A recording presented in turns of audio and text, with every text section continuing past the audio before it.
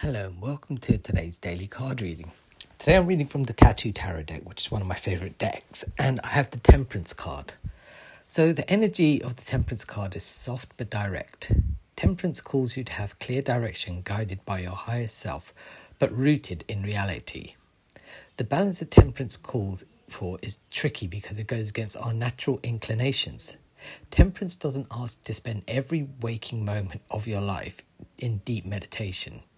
The energy of this card also doesn't want you to become absorbed by the pleasures of life.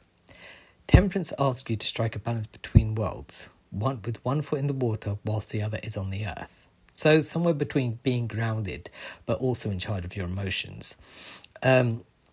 Temperance reminds you that Temperance reminds you to be in the flow while simultaneously rooted. Exactly.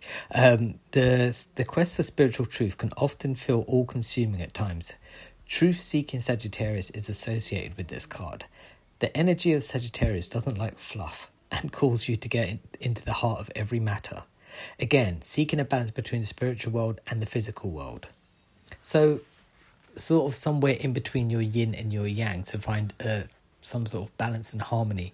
However you put it, it's basically find out which part of your personality is more yin and which one's more yang and which one you're going with at the moment, and is it working out in your favour? If it's not, then perhaps the other side of you is being called for.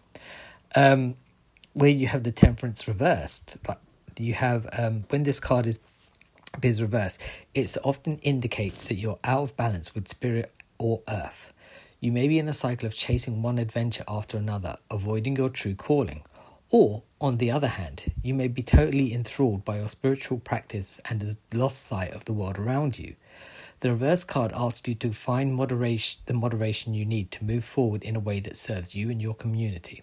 So it's true, sometimes we do just get so wound up in our spirituality that we avoid that we actually live on earth, and there are people around us and there are surroundings and things, but we have I would say we wouldn't, not necessarily our heads in the clouds, but it's like that because a lot of people will say the universe will provide as long as I believe, whereas they're not really doing a huge amount of work, they're just waiting for the universe to give them something.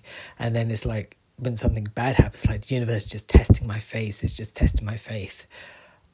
When it could just be the universe saying, look, if you want something, maybe put in some effort.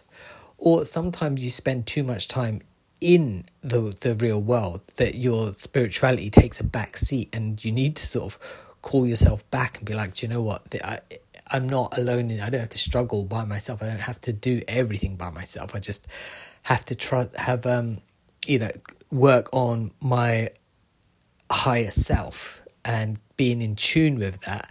I'm pretty sure my higher self doesn't want me to work all these hours and stress out all the time. I'm sure there is something else. So maybe ask your higher self for guidance.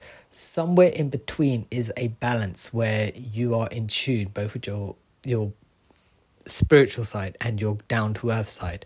But if you, like I say, with your yin yang, if you have your head in the clouds or you're too much in your tornado of life, then one of them needs to come along and balance out the other. Yeah.